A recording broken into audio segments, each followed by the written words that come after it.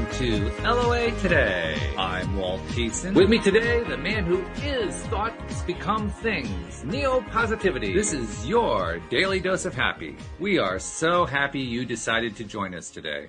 And as soon as I played that intro, I realized, oh, wait a minute, I'm not sure Neo's coming. Sorry, wrong intro. But that's okay. It's okay. It's all good.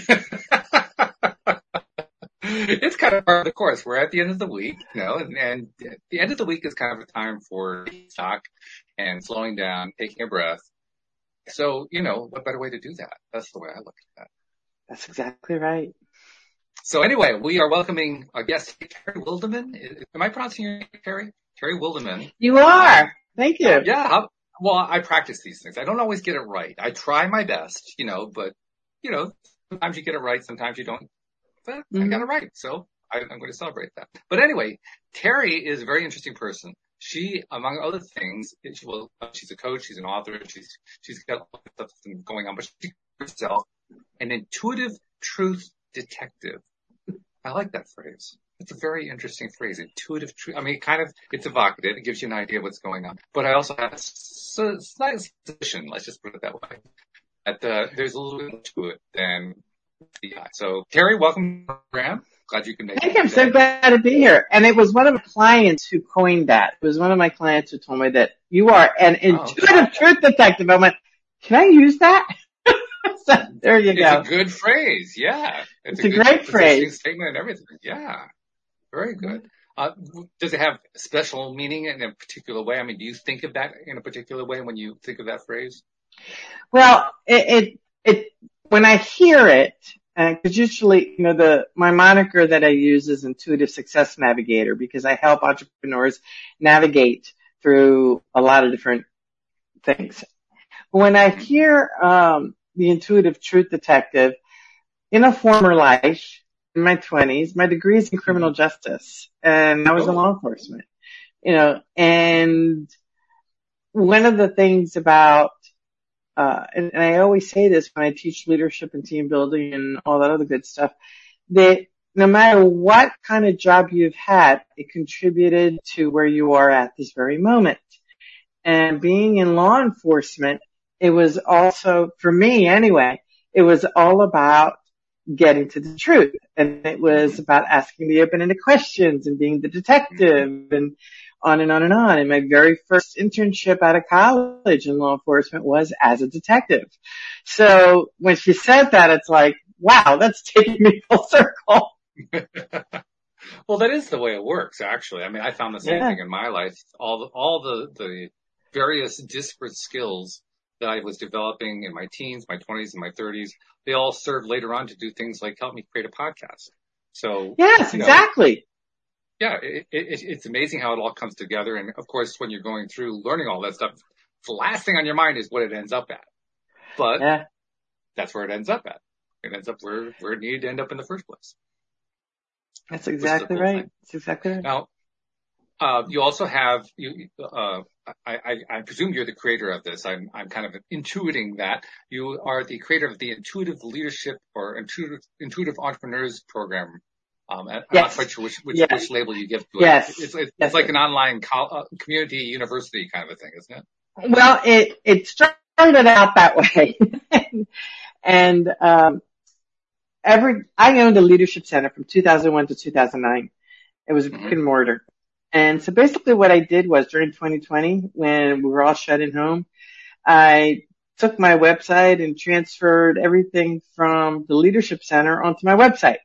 So what we are doing now is it's personal and professional development.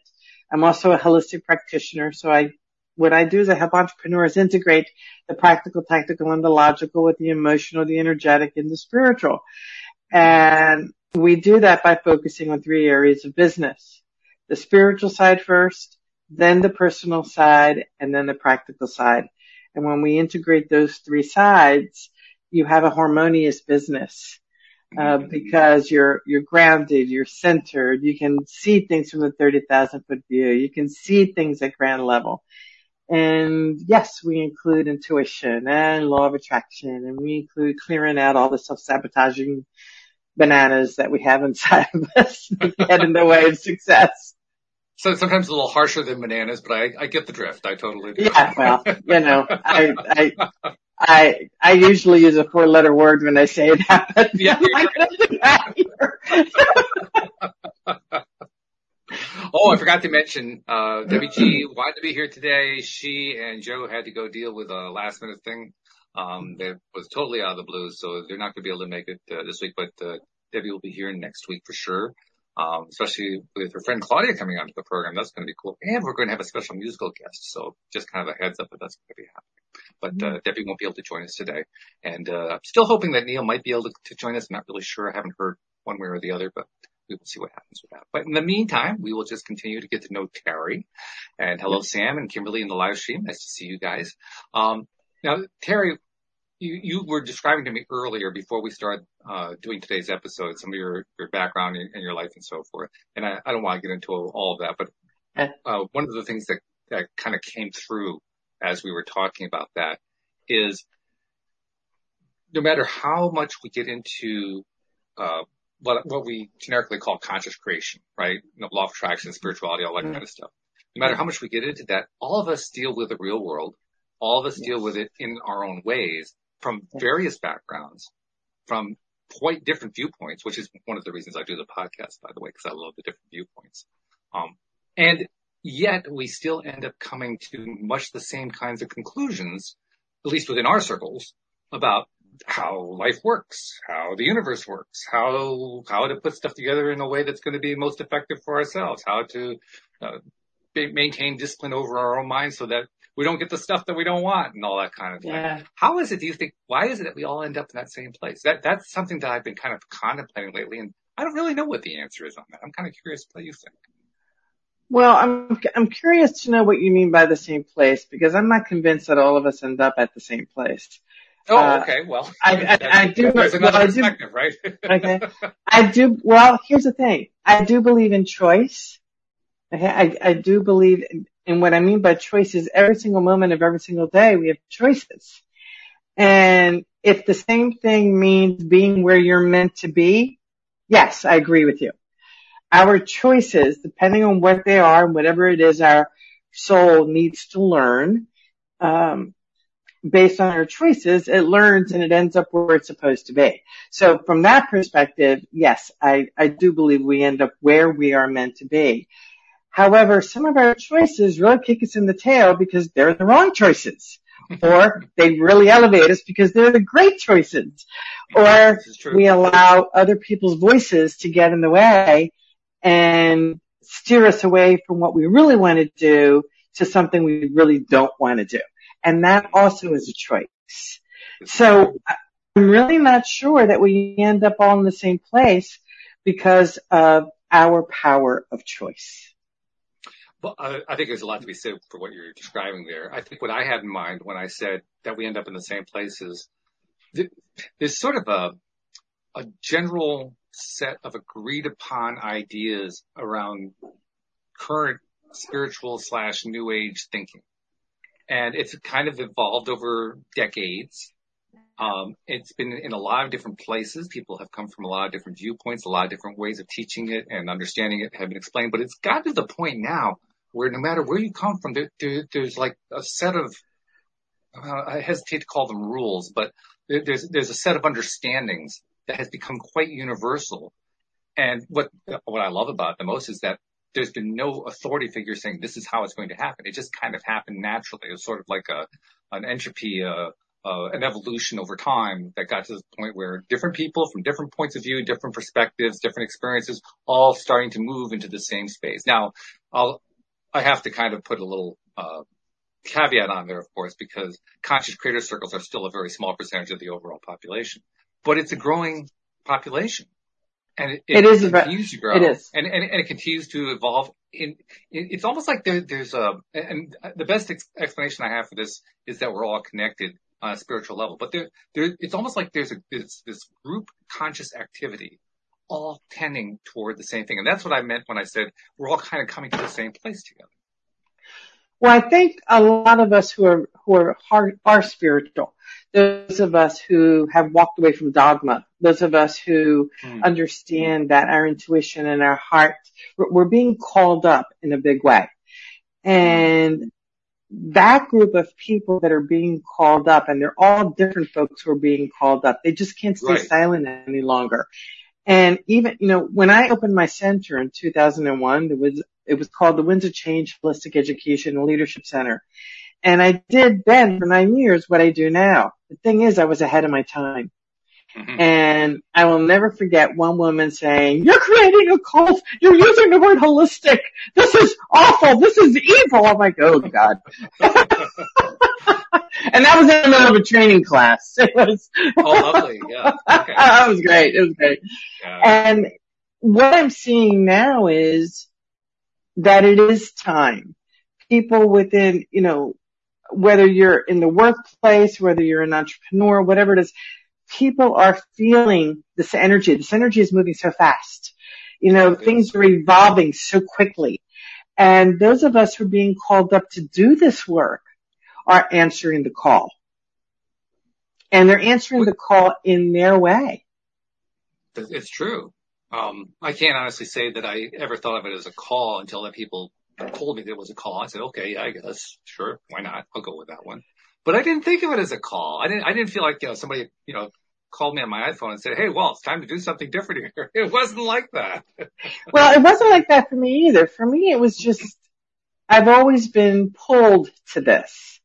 I've always been in leadership. I've always been in intuition. I've always been connected with the angels.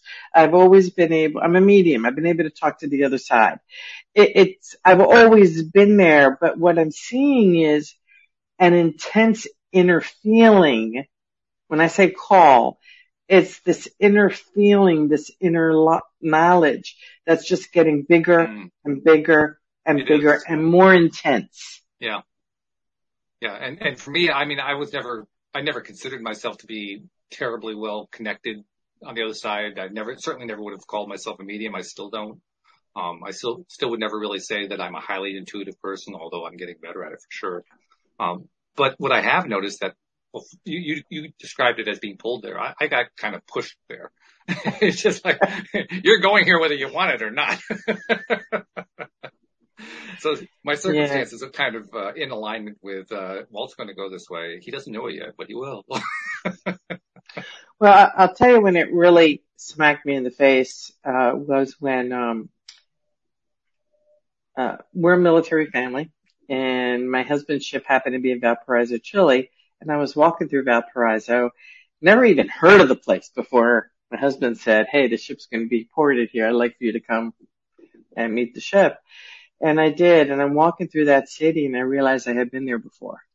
Oh, wow. And my insides were like, what is going on here? And I went back to, my 2-year-old that was being taken care of by my parents in Miami. And I went back to get her on my way home. And my parents' next door neighbor, I was telling him about my little, experience. And he said, "Hold on a minute." He ran next door and he brought me back the book, Many Lives, Many Masters. And I couldn't stop reading it. It validated everything I knew to be true. Everything. My mother, of course, who was a devout Catholic, thought I was turning into a witch at that time. And good witches. I mean, I'm a good witch. But she was like, Hey, witchcraft is witchcraft. You know that. Come on. It was like, And then, we moved up here to where we are now. And a week after I was here, darn it, there wasn't a course called Many Lives, Many Masters at one of the little local centers. And there were 5 of us who showed up. 5 is the number of change in numerology. And sure enough, for 2 years, the 5 of us studied past life regression. We found out it was just a mind-blowing experience. And then, it was during that time that I became a Reiki master. And when I did my level 1 Reiki, whoa, it's like all my gifts started to explode. Oh, wow. I could see things. I could hear things. I could feel things. I do Reiki on someone and I would take on their their pain, which is not a good thing. Trust me. Not really, no.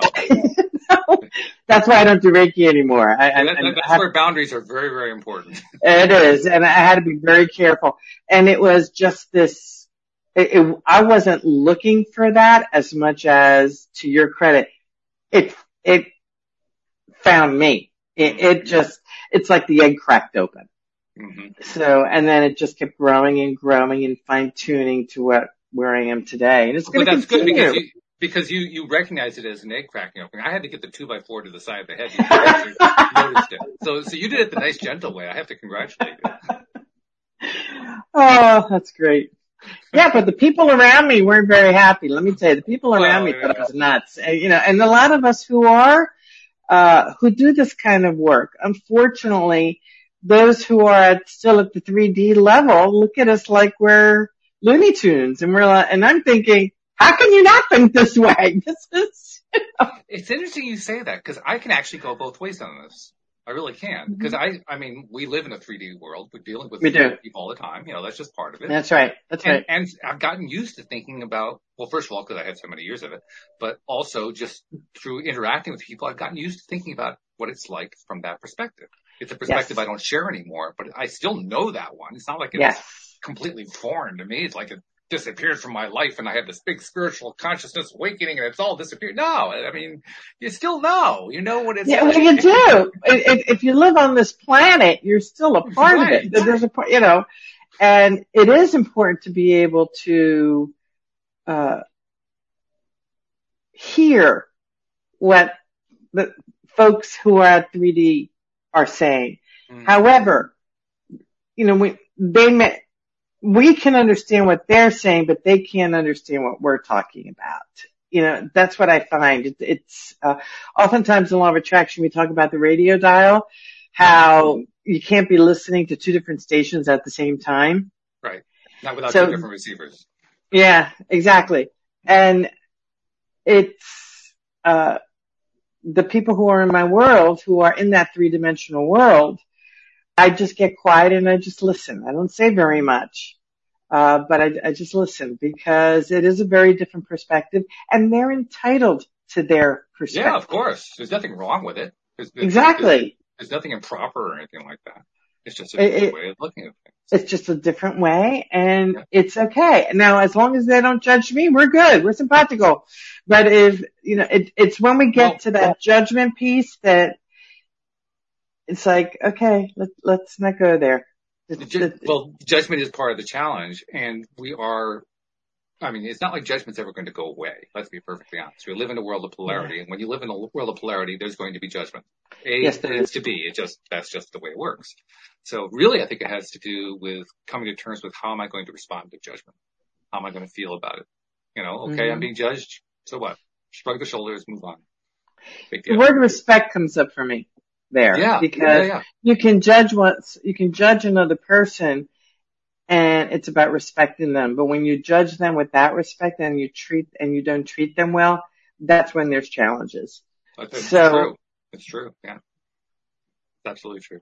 The other thing I've been noticing too, we've been talking about what's been happening within conscious creator circles, but as I think about people in my life, right now, you and I actually both live in New England, and my wife's family lives in your neck of the woods in Rhode Island.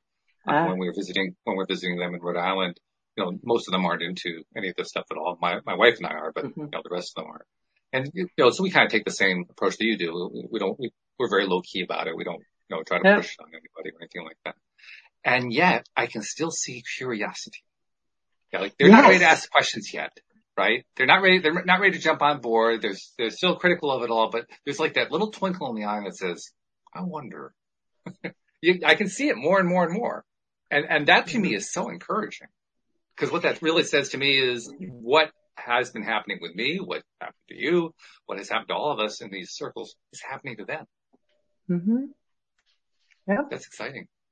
That's really cool. It is exciting. And it's nice to see folks who at least be open and want to hear more. They may not agree with it, but there's a more open energy where they're willing to hear what you have to say when you go to that place and maybe talk about it, ask questions to learn more.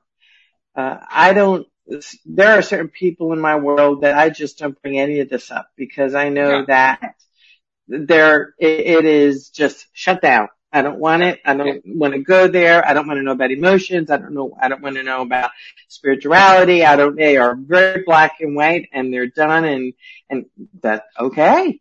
That's fine. That's pretty much it. And I'm a researcher. I research everything. I study as much as I possibly can. I am constantly learning and reading and growing and expanding and do it every single day. And it's because not all, I want to, perspective is huge. And when you hear something and you sit there and wonder, is that true? Does that feel right? And if it doesn't feel right, but I hear it, I still go and research and study and learn and work at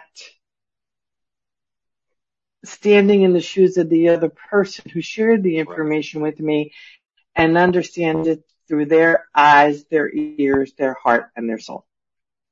Which is a good way to do it for sure. Because it has both the advantage of being respectful, as you were talking about, and it helps you to keep doing your expanding because you're a living being just like I am. We're not here to sit back and look at everybody else. We're here to live. We're here to enjoy. We're here to have fun. We're here to do all the stuff that we're here to do. So when I hear somebody talking about how they're doing this growth stuff, I say, yeah, grow. All right, go. I love it. Yeah.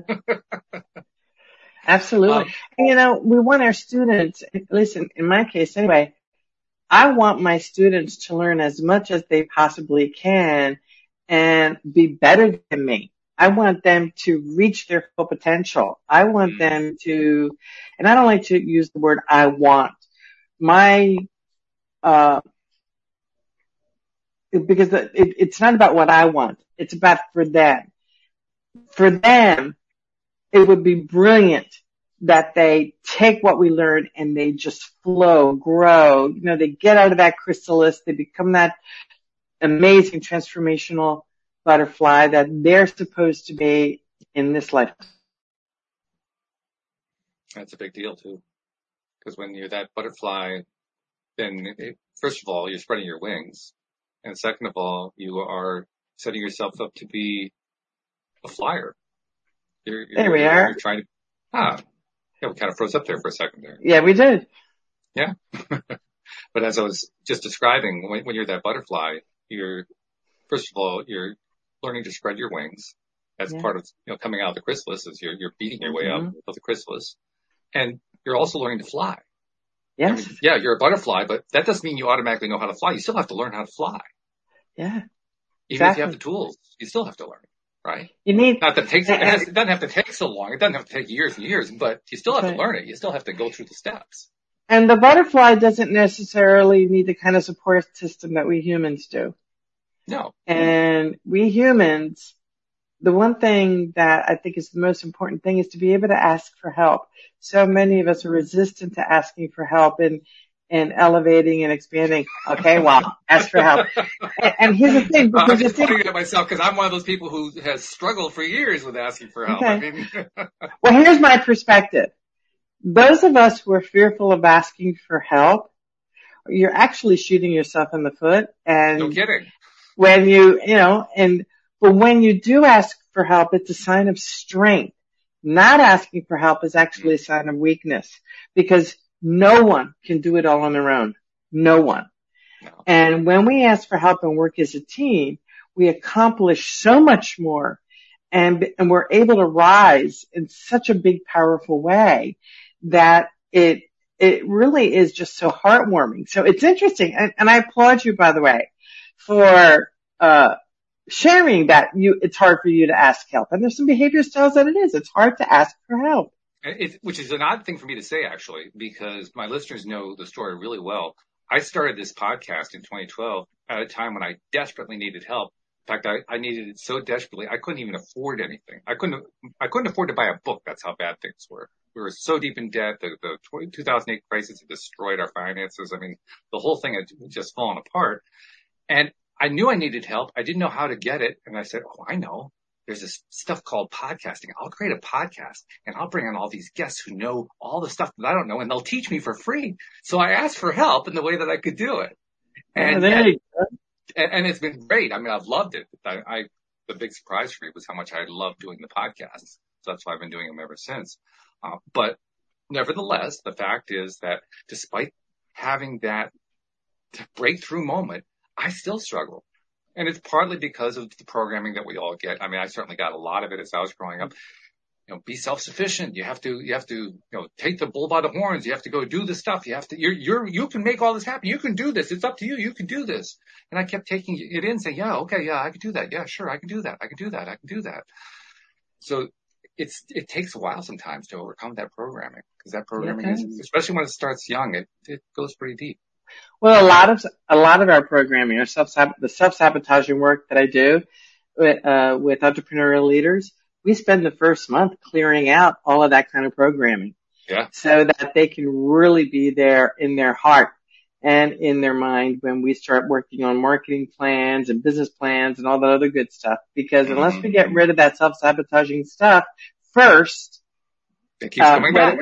It keeps coming back. And all our hard work goes down the drain. And that's not what this is about. This is about shifting things and becoming who we're meant to be.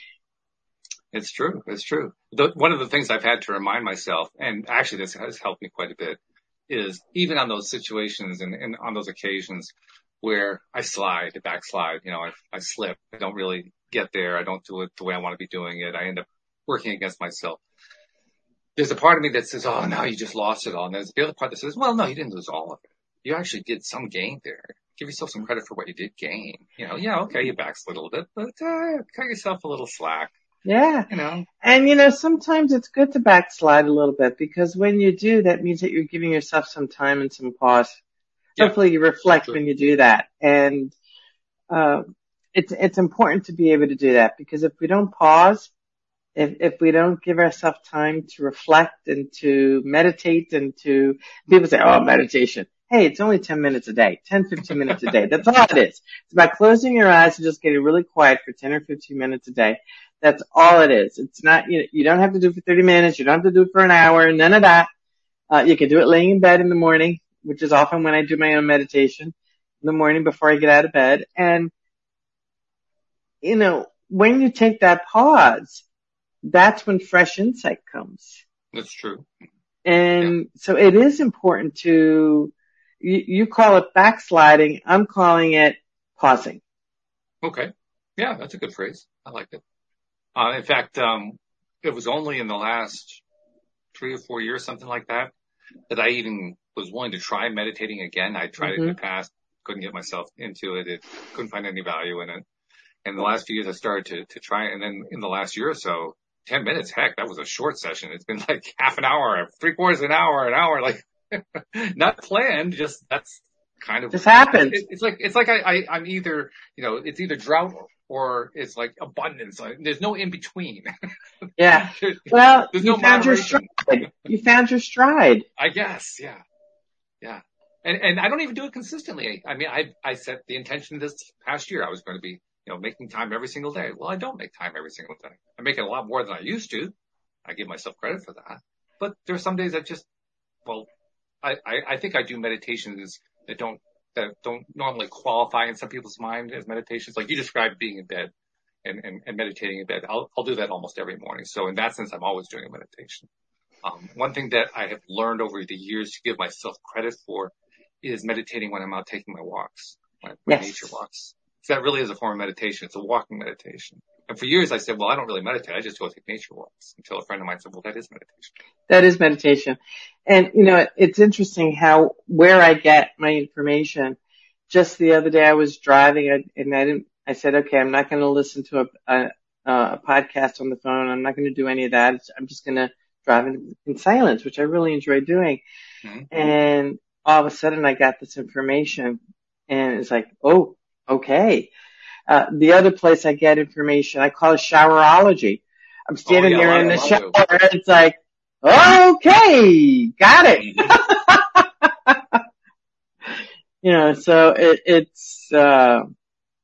you just never know when the insight comes. I tend to get mine at about 3 a.m. I wake up at 3 a.m. and get back to sleep. I wake up at 3 a.m. and all of a sudden something occurs to me like, oh, okay. Yeah, all right. And it keeps me awake for an hour and then I go back to sleep. But that's when I tend to get most of them. That's cool. Well, kind of. It also interrupts the sleep pattern. So totally sold on it yet. But I love it when I can sleep 5 hours straight. Yeah, okay, thank you.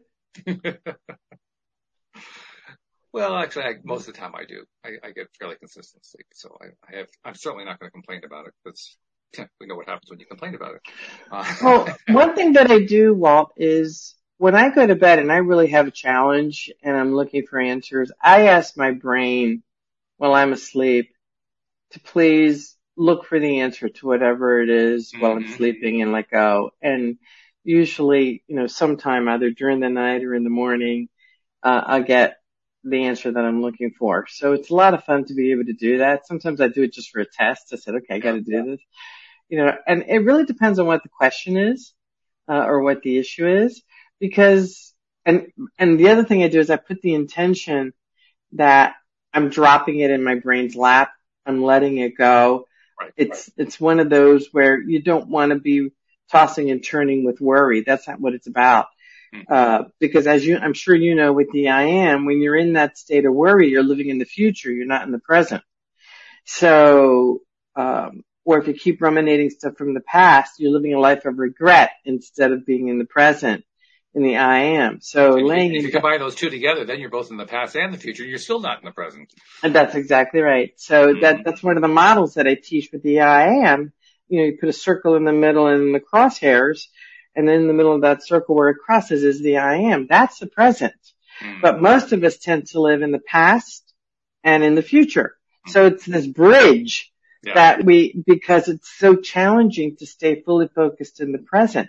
And a lot of times we don't want to do that because we don't want to look in the mirror and look at what's looking back at us. Yeah, that's kind of scary at times. It can be. It's true. Actually, what you talked about inserting and planting those ideas in your mind as you're going to sleep, a former co-host, I've had many co-hosts over the years, but one particular one who was with me for a few years named Linda Armstrong, she called it going to school. So whenever she wanted to go to school, she'd say, okay, spirits, you know, angels, whatever, teach me something tonight. And then she'd go to bed. I love that. Yeah. That's really cool. And she always did too, because she expected it. So. And that's the key, the expectation. What is it that we expect? I also love this thing that, Abraham Hicks, I love what they teach about segment intending. Yes, or pre-paving, I guess is the latest term. Okay, and is that the latest term, pre-paving? Yeah, they, somewhere along the line, Esther got the idea, okay, we got to call it pre-paving because people didn't understand what segment intending meant, so we're going to give it a different word. Pre-paving, okay, I missed that one. And I listen to Abraham every single day. Oh, okay. Every day. I listen, and there are times, depending on what's going on, I listen to 2, 3 different videos on YouTube. Wow. I do. I just absolutely love it. It cracks me up. It keeps me in alignment. And it keeps me in alignment. And every once in a while I catch something going, oh, goofball. So it helps me catch myself. But the segment intending, the pre-paving, I teach that to my clients because that is pure law of attraction work where absolutely. You can pre-pave, you can intend and create in your mind's eye how you want it to work. Sam, it's the same thing. Pre-paving is the same thing as intention, but it's also a visualization. You're actually hearing things how you want it to be. You're using all of your intention, all of your intuitive gifts. When you're pre-paving, you're using the images that come in your mind. You're using the words that come, that you hear. You're using what you're feeling, what you're sensing, and you really visualize. To me, pre-paving is like visualizing and adding on if you're baking a cake, the visualization is the cake itself, and then the icing is the intention. Mm-hmm. Yeah. In fact, I'd also throw in there that pre-paving is a little different from setting intention, in that an intention can be set for far out. It could be like, Yes. this is my long-term intention, whereas pre-paving is like for the next hour or the next 2 hours or the next short period of time. So yeah, it's a much more time limited in this it is. thing called time that doesn't really exist. It's a time limited thing. Mm-hmm. Yeah, it is. It's like, okay, I'm going to give myself an hour to journal, or I'm going to give myself an hour to work on this homework that my own coach gave me. Or I'm going to give myself 15 minutes to work on this form for my clients, that kind of thing. And this is how I want it to be. I want it to be, easy, with calm, ease, and flow. Right. Yep. It's about resetting the mindset right now so you can use it right now. Exactly. It isn't so much about what you want to show up in your life, within the next 3 years. It's what's going to happen. It's now. Yeah, it's now. It's a daily, there's 24 hours in the day, 8 of it you're sleeping, hopefully, and the rest of it you're basically pre-paving. Like say dinner is coming. I am pre-paving that all the ingredients that I need are in the kitchen, and I'm going to make a delicious dinner. End of story. Mm-hmm. Yeah. I have no idea what I'm going to make, but that's all right. Most of the time I don't know either. I mean, especially because Louise does most of the cooking because she's such a good cook. But every once in a while she needs a break, and so she'll say, "Well, make dinner." I'll say, "Sure. What are we going to have?" I have no idea. Exactly. Exactly. Whereas she's quite different about that. She has a habit from when she was quite young. When she was in her teens, her mom had a stroke, and so she ended up taking care of her mom for a few years. And out of that early habit, she developed the habit. That plus, also after her mom passed when she was 21. After her mom passed, she became a ski bum, moved into a ski resort and did that for a few years, and then kind of evolved through a variety of different places that she lived. And each one of those places that she lived, to support herself, she would work in restaurants. And so in a restaurant, of course, you go, you take the person's order and you bring the food to them and you announce what the specials are and so forth. So every night before dinner, she comes and announces what dinner is going to be. Not that, I've never turned down anything that she's offered because she's a great cook. But it's just part of her routine. I think it's part of how she gets herself excited to make the meal and to have the meal, and about the meal itself, about the food itself. So it's her form of pre-paving. By telling me what the menu is, she's pre-paving how it's going to play out. And it does. Which is the best part, because the food's really, really good. Okay, see, my husband's the one who cooks. I'm like you. Like you. And my husband, who has your name, Walt, he's the one who cooks every night. And he was a short order cook, and he used to do all those stuff, and it's like, yes! And for him, it's easy, and he enjoys it. Mm-hmm. It calms him down from a hectic day. Yeah, absolutely. And that's great. I know what that's like, because I grew up in a family where my mom, of course, when I grew up, the mom was the housekeeper and the cook and all that, and the dad went out and did the work. And my mom was a horrible cook. She knew it too, and she would be the first one to tell you. My mom too. Let me tell you, my mom hated it. She hated it. Yeah. So anyway, when you grow up in a family like that, you really don't have much of a flavor for food because you never really got exposed to it. So I met my wife. Now, I didn't meet her until we were in our early 40s, but when I met her, I mean, there literally was the case of the way to the man's heart was through his stomach. All she had to do was serve me a couple of very simple meals, like, oh, I'm hooked. Yeah, let's keep going. This is good. That's great. That's funny. It's true, though. That's the way it actually played out. Well, and I think even though my mom disliked cooking, we're Hispanic. My parents were Cuban immigrants. Mm-hmm. And my dad, when he lived in Cuba, they were both meat eater and fish eater. So I learned at a very young age to eat oysters and clams and all that stuff. I love that. So that helps explain why you live in New England like we do. I get it. Yeah. Oh no, the Navy brought us here. Oh, come on. We know how expansion or how intention works. You also have the intention of wanting to have the good seafood. You ended up here. Well, it's interesting. We did end up here because when my husband went to the very first time he visited here, he was a young ensign, and the day that he drove over the bridge to Newport, this place just grabbed him. And little did we know that we would end up being stationed here and then retiring here. And he still works for the Navy, but not in the same capacity he did before.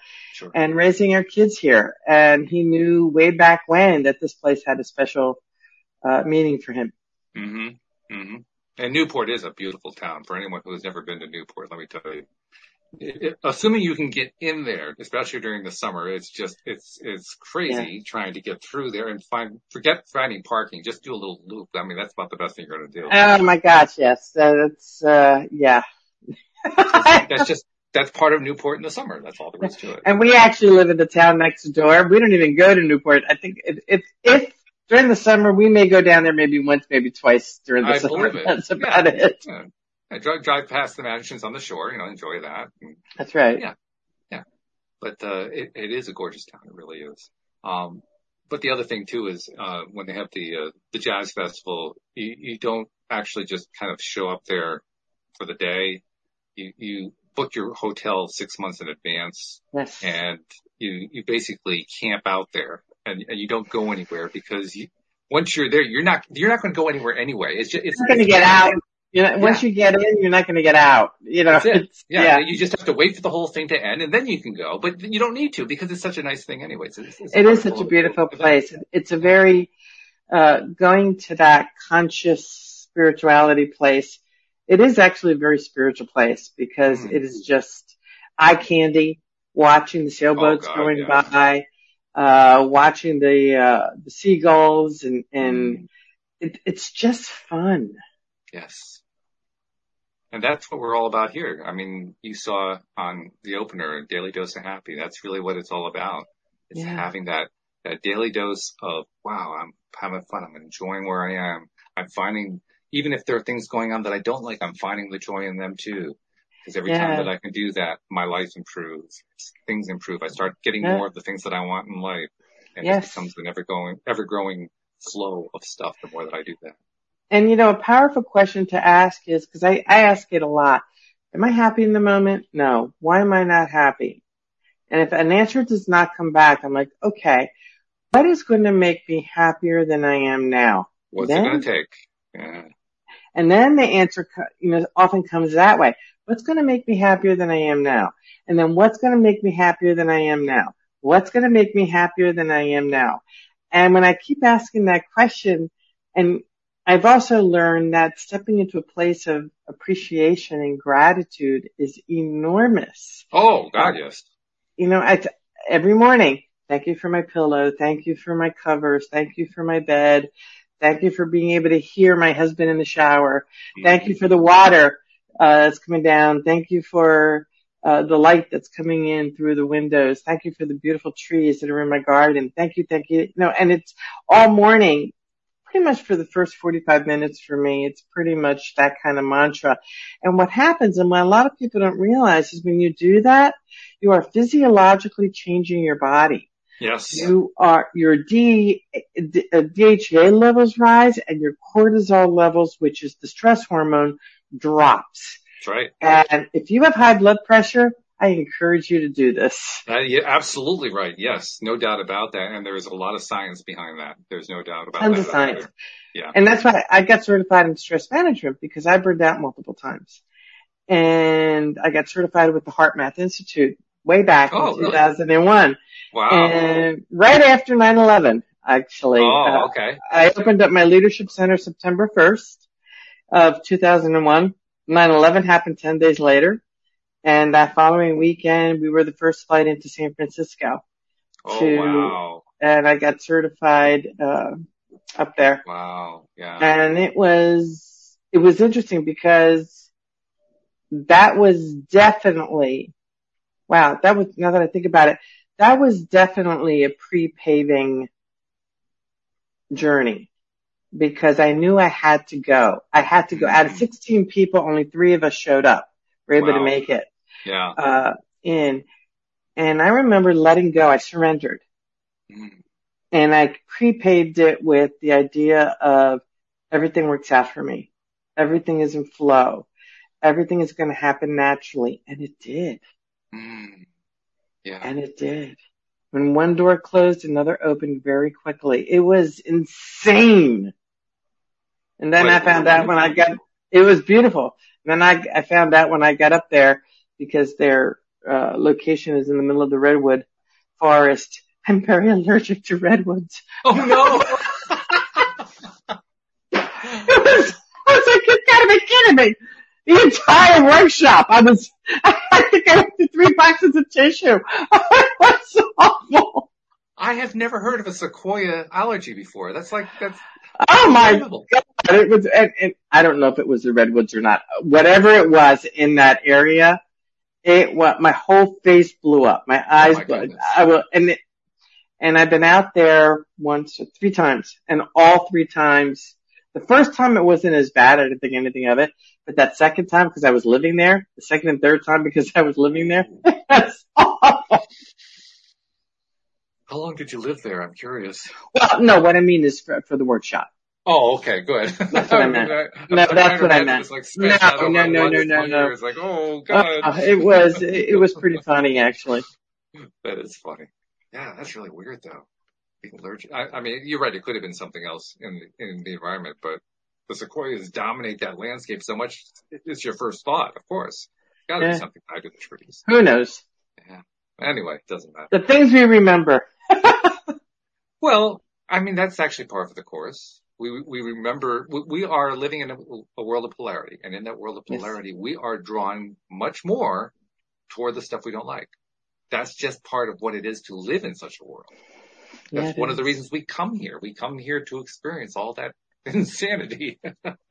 Well, we do, because our souls need to learn something. And whatever it is that we learn, and whatever it is that we conspired with all the other players who enter our life in this lifetime, and I put it as, we are similar to a play on a stage. All right? Yeah. We have all these different actors that are coming in to assist us, our souls, to learn what we are meant to learn in this lifetime. And they help them learn. It's almost like this pre-planned, episodes where, we learn different things. And based on our reaction, other people will respond with their reaction. It's very fascinating to me. I really enjoy looking at different scenarios and wonder, what other way did we plan to do this?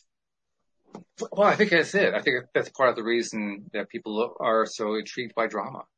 I mean, that's really what we're talking about is drama. It's drama. People love drama. They do. They don't necessarily want to live it. They love watching it. They love reacting to it, but they don't necessarily want to live it.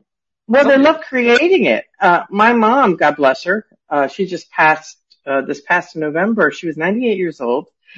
And everywhere that we drove, I told her calling in life was to be a soap opera writer. We would get stuck at a light. Okay, we would be at a red light. You can see we got stuck. We were stopped at a red light, and she would be looking at the car next to her, and there would be 2 people in the car, and by the time that light turned green, she already had an entire drama arranged about those 2 people and whatever it is that was going on in their lives. And I'm thinking, you missed your calling, Mom. It's like, holy cow. It was pretty wild. She could have made a fortune in Hollywood if she had that kind of a mind. Yeah, absolutely. Yeah. And I basically told her, I said, Mom, you're watching too many telenovelas. But that's the thing. People do enjoy it. It isn't something that just kind of happens. They enjoy it. My sister was a theater major, so I understand that mentality that you're describing. And I don't know that she would feel like her life was complete without it. I really don't. Well, without drama? Without the drama, without the focus on drama, without the appreciation of the drama, what makes good drama versus bad drama. Yeah. I mean, the whole thing. It's a big part of who she is. Well, over the years, I look at drama and I see how it is now with me and how I choose to operate in the world. And I see how I operated in my 20s, my 30s, my 40s, and my 50s. And in my earlier years, I would venture to say probably drama queen. Okay. But now it's like I have changed so much because of all the teachings, all the experiences, all the spirituality. It's like I don't want drama in my world. I don't want that kind of stuff. And when something happens now that would have created a real dramatic in another lifetime, I'm grounded, I'm calm, I'm collected, and I bring everybody down with me. It's really fascinating to watch the evolution. And what I've learned, and what you may find this interesting, what I learned was that a lot of my personal drama was created from a food allergy. Really? And yes, food can actually change your behavior. And it really, really can. And a lot of parents, I mean, I can see an allergic kid a mile away, especially if they've got lots of real dark circles under their eyes, that kind of thing. Mm. And I often say to parents, please, if they're my client, watch, what are you feeding your child? Because something is triggering them. And I got diagnosed with, right after I had my daughter, and I was first diagnosed with food allergies, 32 years ago. Mm. And I was allergic to whole milk, egg whites, beef, and soybean. And, oh yeah, it was fun. And then I stayed away from all that for 3 years. And then when we came back to the States, I was literally coming unglued. I was literally coming out of my skin. And you want to talk about being a drama queen? It wasn't because I wanted to be. It's because I couldn't control it. And what I found out was I was highly allergic to wheat. Hmm. And I wasn't allergic anymore to those other things. And what I know now, even more so, was it just wasn't wheat. It was gluten. Because gluten wasn't a big deal then. And that was 32 years ago. Yeah, gluten only became a big deal probably in the last 20 to 25 years, something like that. That's right. So I was diagnosed with a wheat allergy. And when we took the wheat out of my diet, oh my God. It was miraculous. Mm. And the drama. Rolled right down.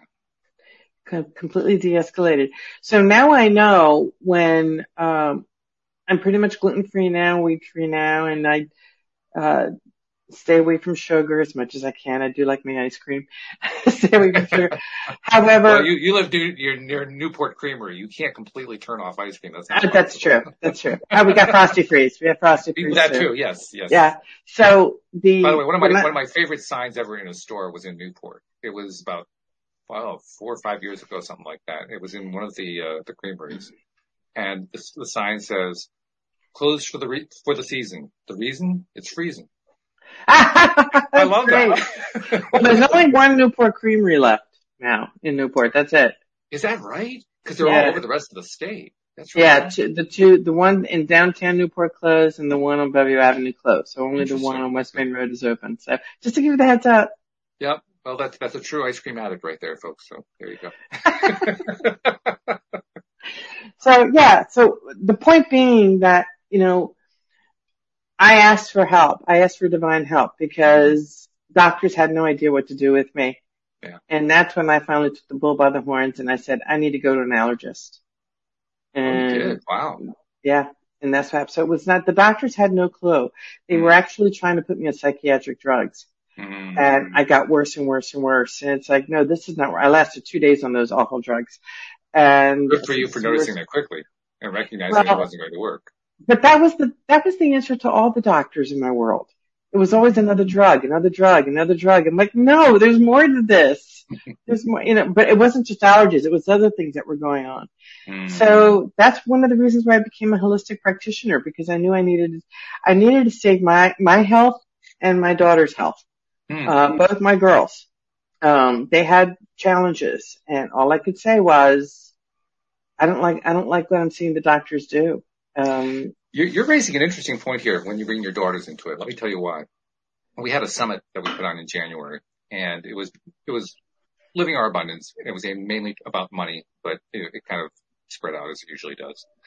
And at one point, we had 16 speakers and 5 workshops. The 4th workshop was called Blasting Through Your Blocks, basically a way of clearing out money blocks. And one of the participants in the workshop was also one of the speakers. And everybody who was there went through this little thing with the guy who was leading it, Dan Mangano. He's one of the co-hosts here on the show, really fabulous guy. But anyway, he was leading us through this stuff and basically helping get behind, the conscious mind stuff and clearing stuff out. And we were all experiencing, we would listen to each person as they were going through their thing one at a time. And we were all kind of vicariously doing it with them. And so we were all getting value out of that. I was last because I was the host of things, so I saved myself for last. And then when mine was done, I was kind of a little disoriented because Dan does a great job. He's really, really good at it. And so I needed a moment just to kind of recover. And while I was recovering, Maria, who was also involved, one of the speakers, she jumped on and said, I just need to tell you something while Walt's recovering. I have had a severe chronic case of fibromyalgia for more than 30 years. I have been dealing with chronic pain continuously, 8 on a scale of 10 every single day throughout that entire period. I've been to doctors. I've been to all kinds of stuff. After doing that session with Dan, it's down to a 3. Yeah, nice. And by the end of that workshop, it was down to a 0. And I just got word from her today. Now, that was in January. I just got word from her today. It's still at 0. And she is just absolutely ecstatic. Now, the reason I bring this up is her daughter also has fibromyalgia. And so she didn't do this for an extended period of time. She did it for about a week or 2, but she wanted to see what would happen if she didn't tell her daughter about the experience and just see what was her own experience impacting her daughter's experience. And she didn't get a clear result out of it, but she did notice that her daughter's symptoms seemed to reduce during that time. So that's my long-winded way of asking, did you find that your situation was impacting on your daughters? My daughter's situations were different. Very, very different. We did not have the same issues. Mm-hmm. Ironically, my oldest daughter now has gluten allergies, and she's also highly allergic to shellfish, which I am not. Mm-hmm. I don't know. If anything, it would be my oldest daughter versus my middle daughter. My middle daughter is, she's got a rock star constitution. My oldest, I suspect, and this is one of the things that I do in emotion code and body code, I suspect that they may have picked up some sabotaging emotions from me in utero. Mm-hmm. Okay, in utero, because I had 2 such, hello, Neo. Oh, you just dropped the last few seconds here. Hey, guy. How's it going, you guys? I'm sorry I couldn't be with you in my studio at home, but I'll give you a rundown of exactly where I'm at. I don't know if you're not in the doubt. We know I can tell that. This is, let's see if I can turn this camera around. Oh, man. Probably can't. But, yes, I am in Missouri. Missouri. Oh, my goodness. This guy lives in Florida. Yeah, amazing, beautiful mountains. I'm out here just chilling. My alarm went off for the show today, and I was like, oh, man, I totally forgot to hit Walt up. So I'm sorry I couldn't be there. But you guys know, hi, Terry. It's nice to meet you. Nice to meet you. You guys know I love and support you 100%. But I got to get back to this. I'm going to let you guys get back to talking. I just want to step in and say hi, all right? Good deal. We'll see you next Friday. All right. See you next Friday. Later. Take care, brother. So that was a nice visit from Neo, and we'll be looking forward to it. It was great to meet him. Yeah, I'm glad he was able to drop in, if only for a minute at the end. But and what beautiful background. I mean, gosh, we were talking about nature earlier. Right. That is just God's gift.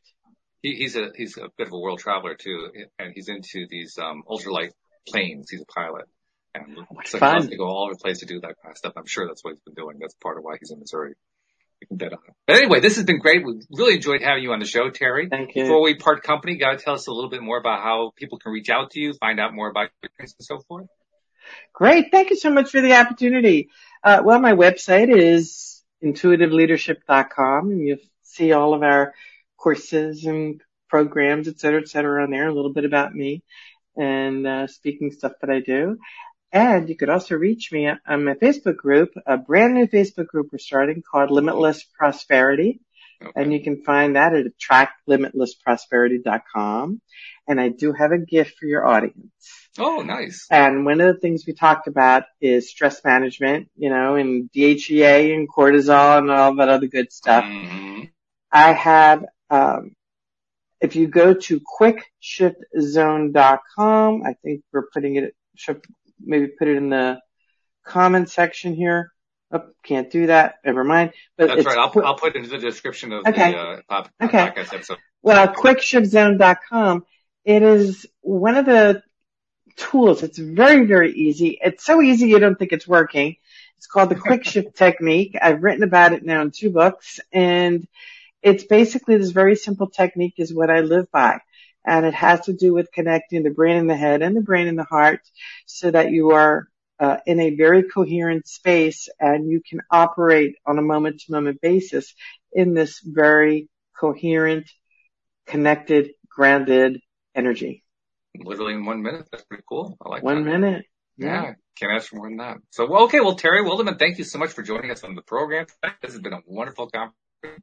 Really enjoyed it. Thank you. It has been a blast. Absolutely loved it. Well, we achieved our objective. Our daily dose of happy. That's right. Around here. That's right. So, thanks for joining us. Thank you to our podcast listeners everywhere, and we will see you all next time here on LOA Today. Goodbye, everybody.